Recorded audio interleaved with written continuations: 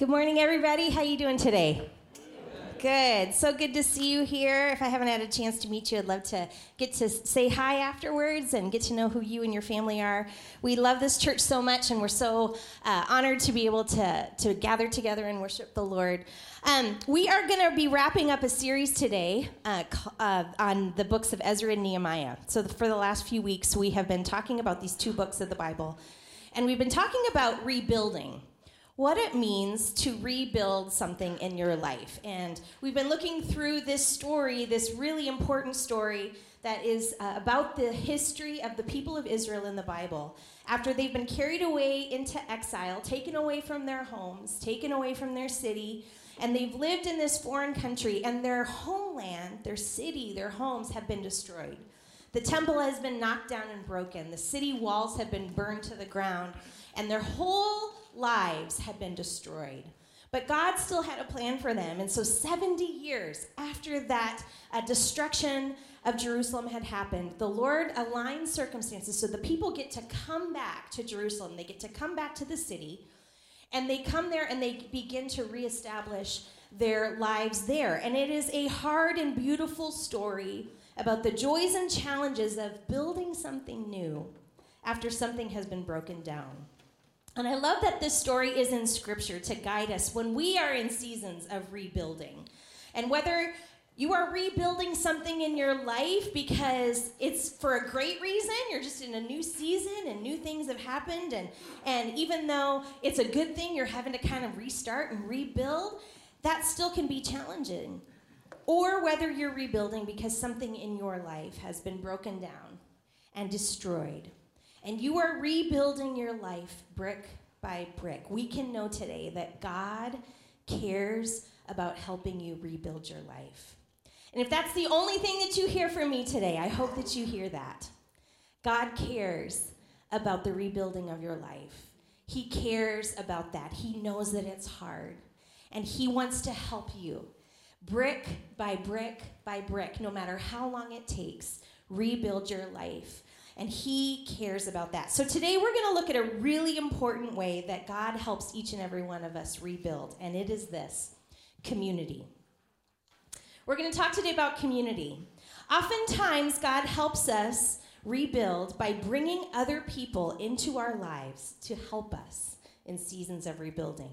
And I want to look at how important community is in this story of Ezra and Nehemiah, and how important it is in the rebuilding of the walls of Jerusalem, and how by leaning on each other, they were able to rebuild their lives. So we're going to start in Nehemiah 2. If you've got your Bibles, you can turn there. It's a little before Psalms, which is kind of halfway through the Old Testament, if you're looking to find where that is.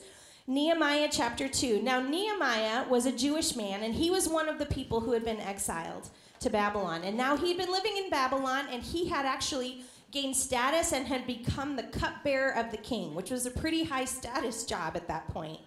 And he has heard from his relative and his family that have already gone back to Jerusalem that the city is still a mess.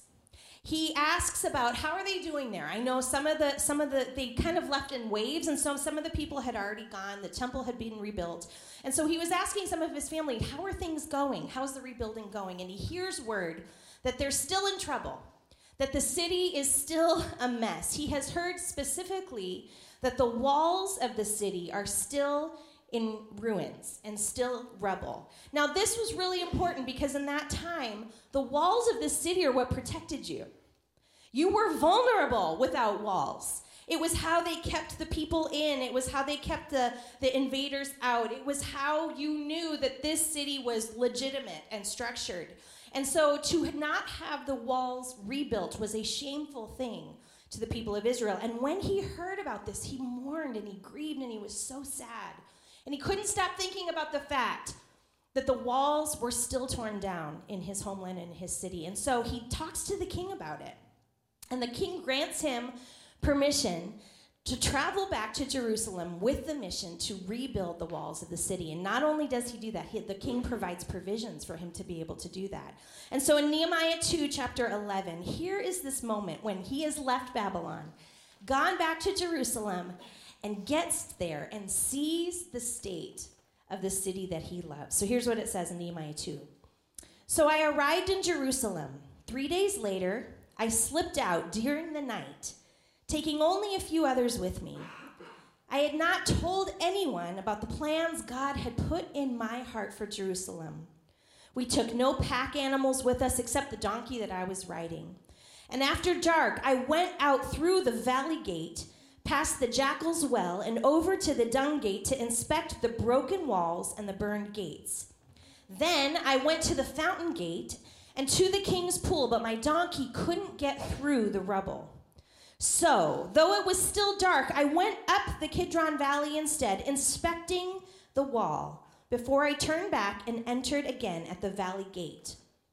The city officials did not know that I had been out there or what I was doing, for I had not yet said anything to anyone about my plans. I had not yet spoken to the Jewish leaders, the priests, the nobles, the officials, or anyone else in the administration. But now I said to them, "You know very well what trouble we are in. Jerusalem lies in ruins, and its gates have been destroyed by fire. So let us rebuild the wall of Jerusalem and end this disgrace." Then I told them about how the gracious hand of God had been on me and about my conversation with the king. They replied at once, "Yes, let's rebuild the wall." So they began the good work. Here's the first thing I want us to look at today. You cannot rebuild alone. You cannot rebuild alone. I don't care if you are rebuilding the smallest part of your life or rebuilding an entire city. You cannot rebuild alone. I want you to notice the progression of the vision for rebuilding the wall in Nehemiah's heart. First, he becomes aware of this issue, right? He hears about the city walls, and it breaks his heart, so he begins to pray. And he begins to cry out to God about this thing that he has seen and that has bothered him. And then he tells one person, he tells the king. And through that conversation with one person, a vision is dropped into his heart. And he starts thinking about, you know what? I think I should go back and help rebuild this. So through the conversation with one person, he gains the support. And not only does the king support him verbally, he then gives him the beginnings of how to start this. So the king provides him with timber. He provides him with resources. He also gives him letters to be able to get back to the people and to explain that he now has permission from the king to rebuild this wall. But then he arrives in this city, and this dream and vision of rebuilding remains small. At this point, it's just between a handful of people, and it's mostly just in his heart, right? And it remains small. So he goes out at night. And he goes out when no one else can see him. He doesn't want anyone to know quite yet what is still growing in his heart. And he inspects the walls and he picks them up brick by brick. He still hasn't told anybody because he's still letting this dream germinate in his heart. You notice he said, "I hadn't told anyone the plans that God had put in my heart." He was still in a season where him and God were working this thing out. And this is the beginning of rebuilding for all of us, right? Something's going on.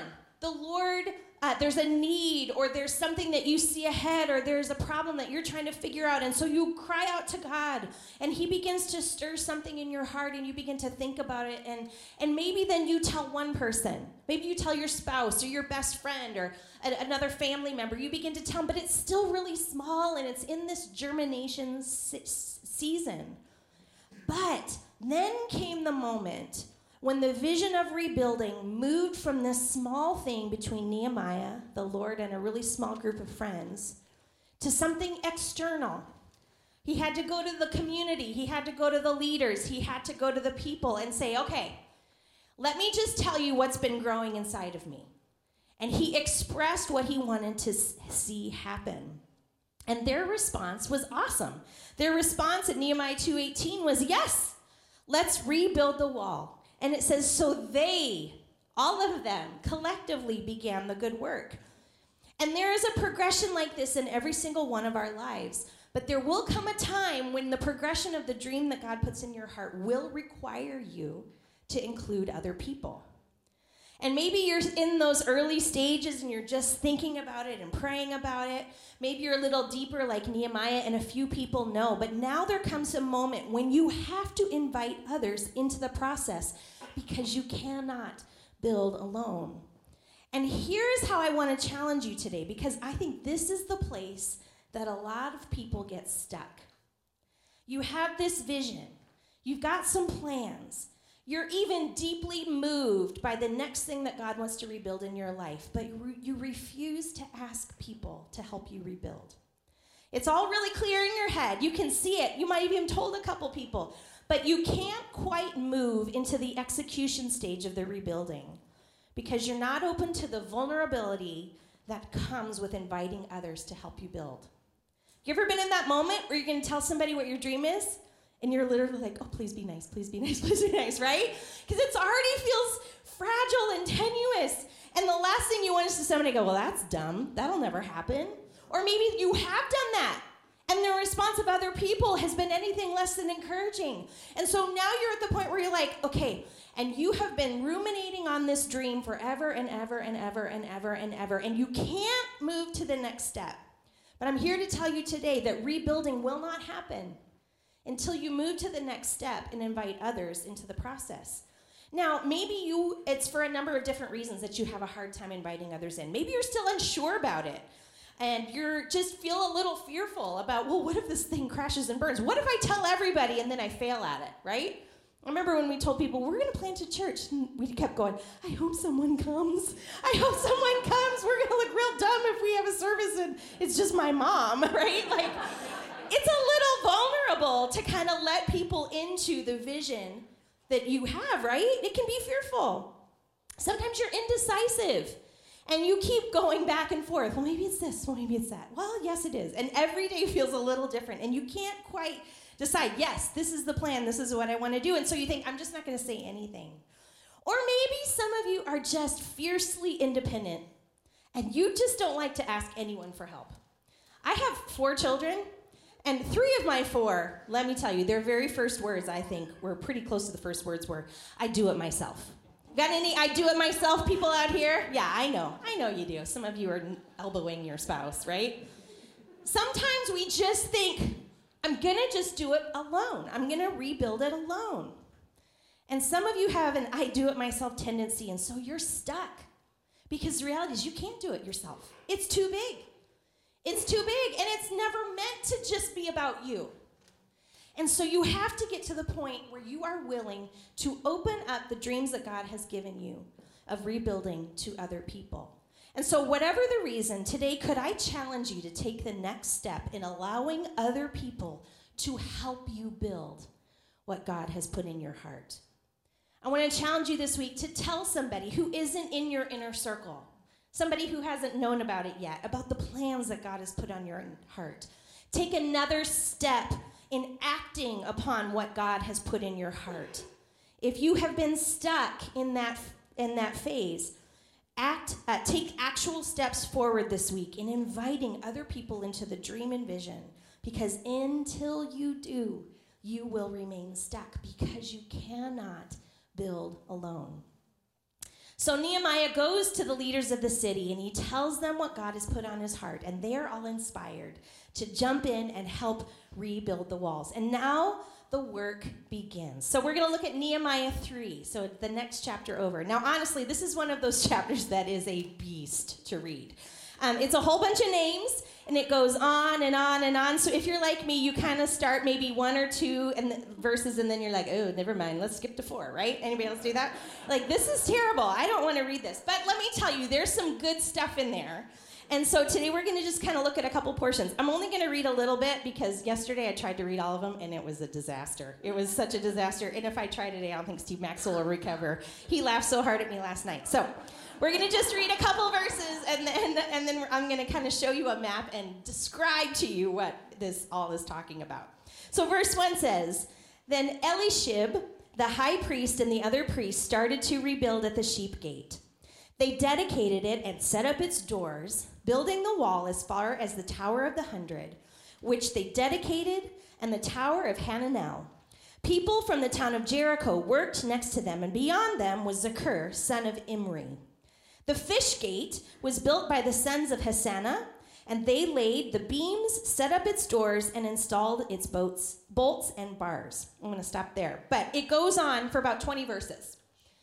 20 verses of, and then, here's what they built, here's who did it, and here's what they built. So literally, I will keep you from me trying to read all the Hebrew. But here's what I want to show you. I'm going to show you a map instead. This is Nehemiah 3, okay? This is essentially what it is. This is the gate, or the city walls that were rebuilt. And every name there lists the people who built that portion of the gate. Because this is how they did it. They didn't all just go, okay, we're all going to go to one section and build this together, then we're going to keep going. What they did was they divided the entire wall between groups of people. So Nehemiah 3, verse 1 is starting up at the sheep gate, what I just read you. And then every verse takes us around through the bottom and all the way around, and is showing us what portion those people built.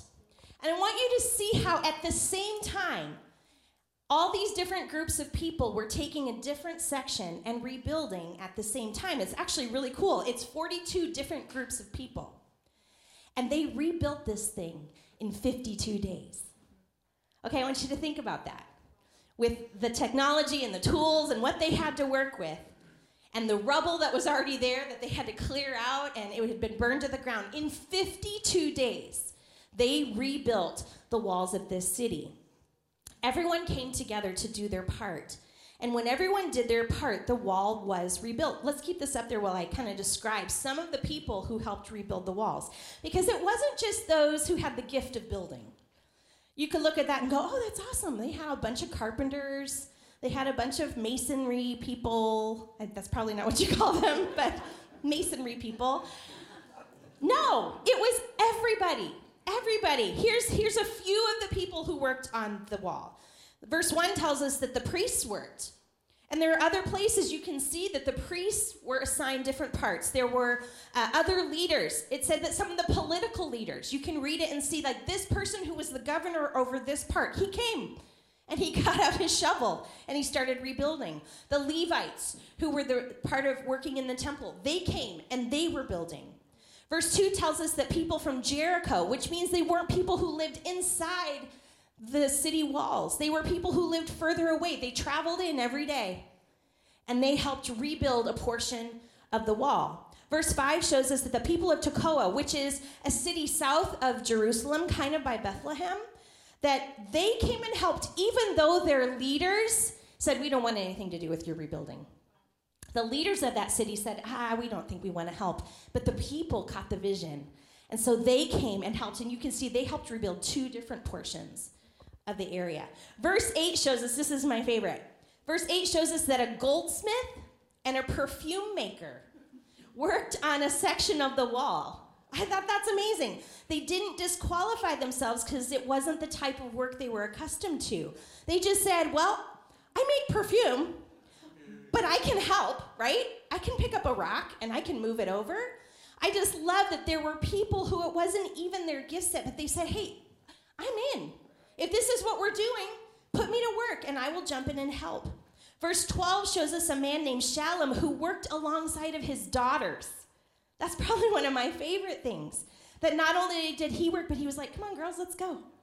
And in a time where daughters didn't build walls, these girls jumped in and said, hey, we're going to help. Our whole family is going to get involved, and we're going to rebuild. And it goes on and on describing who built each section of the wall. And it takes us around in a circle, and we can see every name is recorded, and every section is identified. And I find it fascinating that in the whole of Scripture that has been handed down, it was important enough for God to name the perfume maker who built a few bricks. Because God cares about us building together. He cares about us working together. I think about this sometimes when I look at this building, because we actually had to kind of rebuild this building. When we bought it, it was in a bit of a state of disrepair. And because we did that, I can walk around and go, well, here's the tile that Jeff laid. Here is the paint. I remember when Ryan Jackson painted that wall. I remember when they did that. I remember when that drywall went up, and I remember who did it. I can remember everybody who put their hands to a tool and helped us rebuild this building. And that's exactly what they're talking about here. And this is important because building requires that everyone does their part. Building requires that everyone does their part. If you hear people talk about Nehemiah, they'll say, who's Nehemiah? Well, he's the guy that rebuilt the wall. Nehemiah didn't rebuild the wall. Nehemiah had the vision. He shared it with the people, and the people rebuilt the wall. And they rebuilt it together by everybody doing what little part they could do, right? It was built by all of them working together, and it is the same with the kingdom of God. Let's start at the 30,000-foot view on this and recognize that we are here on this earth to build the kingdom of God on this earth, to do his work, to show the love of Christ to the world, and to share the hope of salvation. But it only works if each one of us does our part, right? It isn't just the job of the pastors or the professionals to go and to share the love of God, to build the kingdom of God. No, you have a little corner of the wall that is yours, where God has put you at your job or your neighborhood or in your family. You have a little section that has your name written by it. And you have been put there by God to do your part to build the kingdom of God, to love the people there, to share who Christ is, to meet the needs of the people in our communities. And there are a lot of Christians out there who love Jesus and who are content to just hold on to their own faith and yet not participate one bit in building the kingdom of God. And I'm here today to tell you that it doesn't work like that. That's not how the kingdom of God works. Each one of us has a part to play in building the kingdom of God, and it doesn't work if you just sit back and don't help build. You are to serve the world by sharing the gospel, by caring for the poor, the orphan, and the widow, by demonstrating the love of God to the hurting world around us. Each of us has a part to play in building the kingdom of God because building requires that everyone do their part. So that's the big point of view, but let's bring it down even to the smallest, which is this church, Homestead Community Church. Let's talk about this community. We need you to participate in the building of God's kingdom here in this church. The only way that this works is if we all jump in and do our part to build God's kingdom. We say a lot of times that Homestead is a family. We say that we really want this church to feel like a family. Well, let me ask you this. How does it work in your family? In our family, in theory, everyone jumps in and helps, right? It would not work if it was just like, I am the sole person doing everything for everybody, right? I come home, I cook everything, I get all the groceries, I make all the money, I clean everything up, I provide everything. After a while, what would happen? Some of you moms are like, tell me that that's not what I do every day. There have been a few times that I've gone to my children and said, I'm so happy you think this is a resort. But that is not how this works. So I'm gonna need y'all to do some dishes and take out some garbage, right? In your house, how does it work with a family? Everybody does their part. If we're gonna be a family, that means we're all gonna chip in and do part of it, right? We share responsibilities. We contribute funds. We take care of details. We clean it up. We make it a pleasant place to be. We cook food and wash dishes and participate in the building of our home. And it's the same with this church family. We need all of us to participate in the building of this family. And it takes resources and volunteers and leaders and workers to make everything function and work. Now let me say this. Maybe you are new and you're just checking this out. We don't expect you to jump in and take out the garbage, okay? But after a while, when you decide you're in the family, there comes a change where if you are a part of the family, we want you to jump in and help, right? There also will come seasons when, man, you are just going through it. You are going through something hard. Maybe you're sick. Let's say that I broke my arm. I don't think anybody in my house is going to go, well, we still expect you to do everything. They're going to go, okay, you know what? Mom's off the books for a little bit. We're all going to kind of pick up other stuff and help. So if you're going through a hard time or something, in no way, shape, or form do we think, come on, get back to work. We care way more about you than that.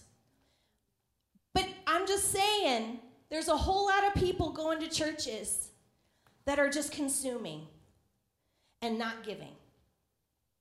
Stats will tell us that 20% of the people in churches do 80% of the work. So that means there's a very small group of people participating. And at Homestead, we just want us to be a family. Not because we just want you to work, but because when you are a part of this thing, and we're in the family, this is how families operate. We all chip in, and we all help out, and we all work together, right? Oh, that was very weak, right? Yes. And I'm here today to say we can't build this without you. We can't build this without you. And I will tell you, this is one of our core fundamental beliefs. There are lots of churches that just start hiring people to do everything. We're going to hire full-time childcare workers. We're going to hire full-time.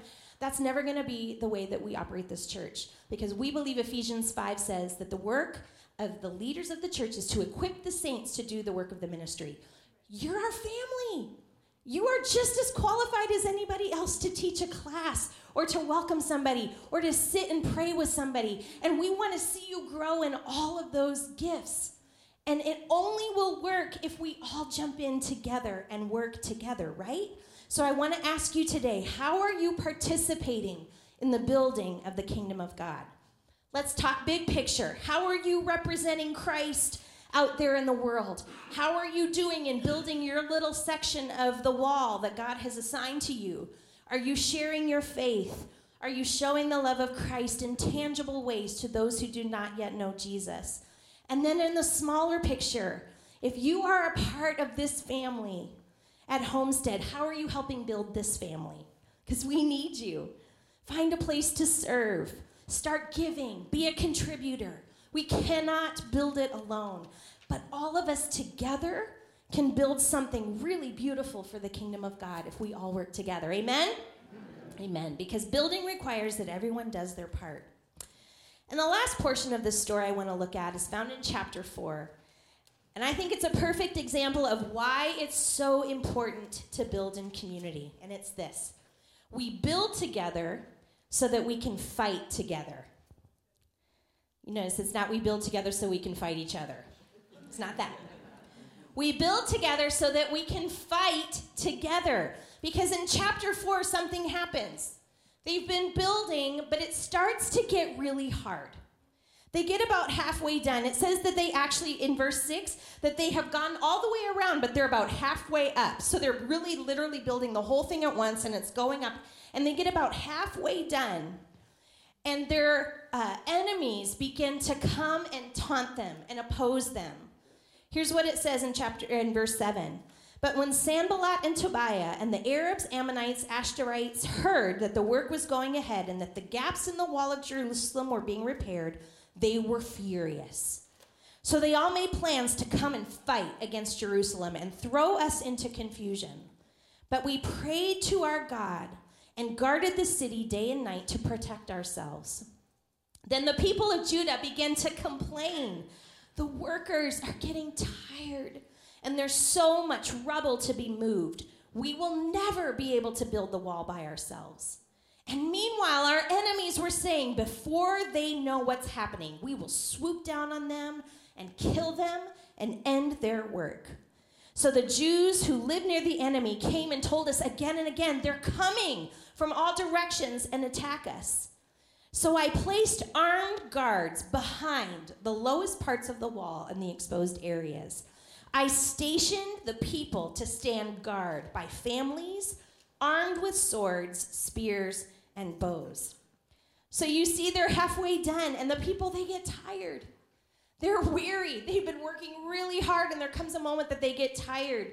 They get discouraged. And then they have outright attacks coming at them. They have people opposing them, people coming after them. And so what do? They literally stick together, and they literally have each other's backs. So while half of them are building, half of them are standing next to them with a sword, ready to fight off the enemy. Isn't that a cool picture? As soon as they hear this, they begin to support one another, stand with one another, fight off the enemy together.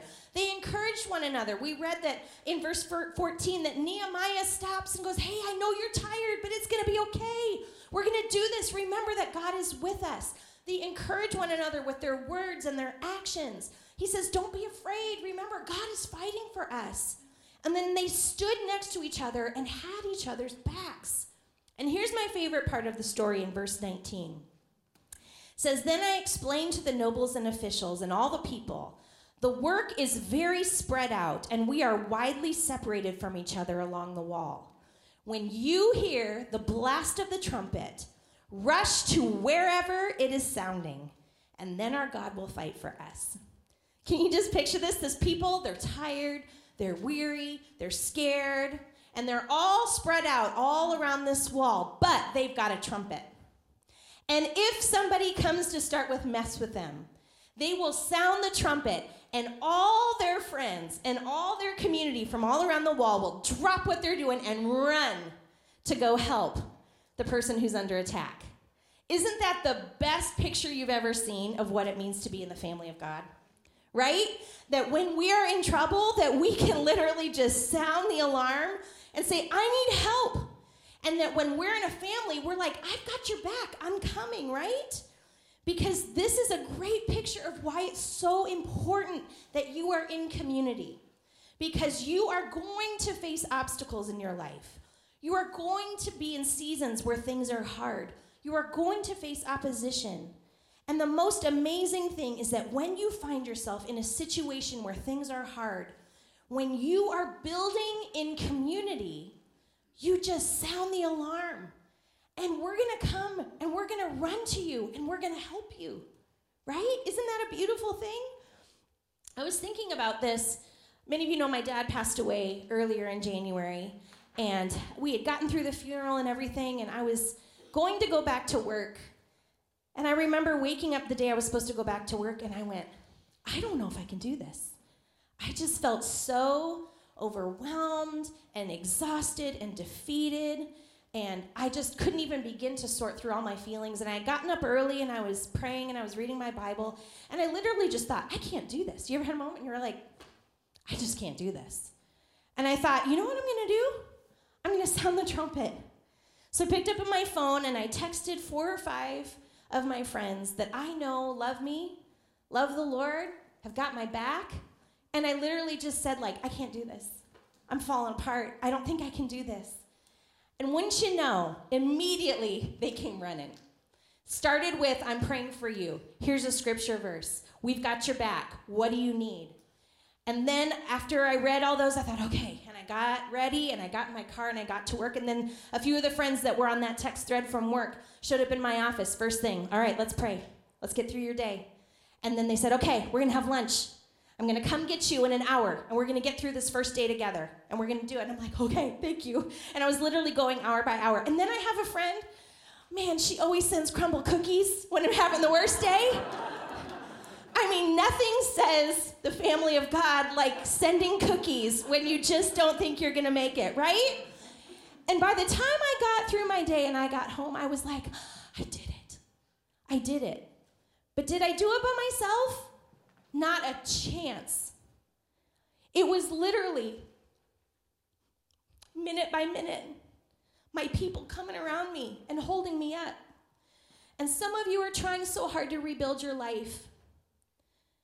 And you're trying to do it alone. And there is no reason for you to do it alone because we've got you. And we love you. And you're our family. And we want you to know that when you need us, we will be there for you. And this is why it's important to build in community. And you know, I'm telling you, this day and age with technology, you can work at home alone. You can watch church at home alone. You can order your groceries alone. And some of us are so completely isolated that we are so vulnerable because when we are in trouble, we don't have anybody to come running when we sound the alarm. And this is why we say, come, find your people here, Get in a group. Go to the recovery meeting. Go to the women's group. Go to the men's group. Go on that retreat. Find people around you so that when you have moments where you think, I can't do this, that we can run around you and have your back while you're getting on your feet. This is why it is so important to build in community. Ecclesiastes 4 tells this concept beautifully. It says, 2 people are better off than one, for they can help each other succeed. If one person falls, the other can reach out and help. But someone who falls alone is in real trouble. Likewise, 2 people lying close together can keep each other warm, but how can one be warm alone? A person standing alone can be attacked and defeated, but 2 can stand back to back and conquer. 3 are even better, for a triple braided cord is not easily broken. And for many of you, your challenges have caused you to pull back and isolate, and you find yourself struggling to overcome the challenges you are facing. Can I challenge you today? Reach out to your community. If you're having a hard time overcoming the enemy by yourself, remember, God never designed us to fight alone. Sound the trumpet. Reach out for help. Show up for a group. Talk to somebody. Find your people so that we can all come and we can grow together. This is why God puts us in community, why he puts us in family. So as I wrap up today, I just think that it's important for us to take a minute and do the very thing we just talked about. Because I know that a lot of you are like me, you're going through some tough stuff. And sometimes it's easy to feel like I'm going through this and I kind of feel all alone. And I kind of feel like I might not be strong enough to do it. And listen, when we come together as the body of Christ and when we come together on the weekends, we come together for a lot of different reasons. We come together to worship God and to sing and to disciple our kids and to hear the word of God. But let me tell you, one of the most important reasons you walked into this room today is so that you know that you are not alone. And you know that you have a family around you that have got your backs. And we have got your backs. And I don't know what you are facing. Maybe you're like some of the people and you're just like, I'm just exhausted. I'm just so tired. I'm so weary. Maybe you are facing outright attack from the enemy. You're trying to live for Christ. You're trying to walk in the ways he wants you, and you just feel like every single day you are fighting so hard against the enemy, and you're trying to do it all alone, and you need some brothers and sisters to come alongside of you and go, we got your back. We're going to fight with you. Maybe you have a dream or a vision that God has put on your heart. Maybe you are totally rebuilding your life, and you don't even know where to start. Listen, there are brothers and sisters in this room that want to pray with you, that want to encourage you, that want to strengthen you, want to help you take the next steps in what God is doing in your life. So as we close today, I'm going to ask us all to stand.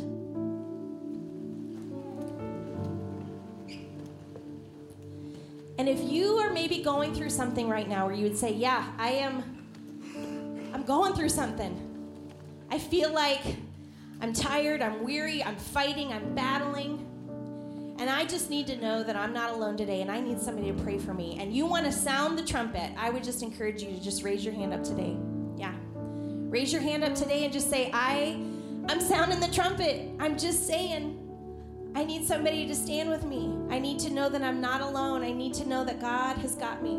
If you could just find the people around you that have your hands raised, and we can gather around them, and we're just going to say a prayer, and we are going to just encourage them. So you can put a hand on their shoulder. You can just surround them and pray for them. We are going to stand together as the body of Christ and know that we are not alone. Amen? So, Lord, we come to you right now, and we thank you. We thank you that the body of Christ was your idea. That, God, in this life, you chose to build your church so that we would always be surrounded by community. That we would live our lives surrounded by people who are there to help us when we're weak, to help us when we feel like we can't make it.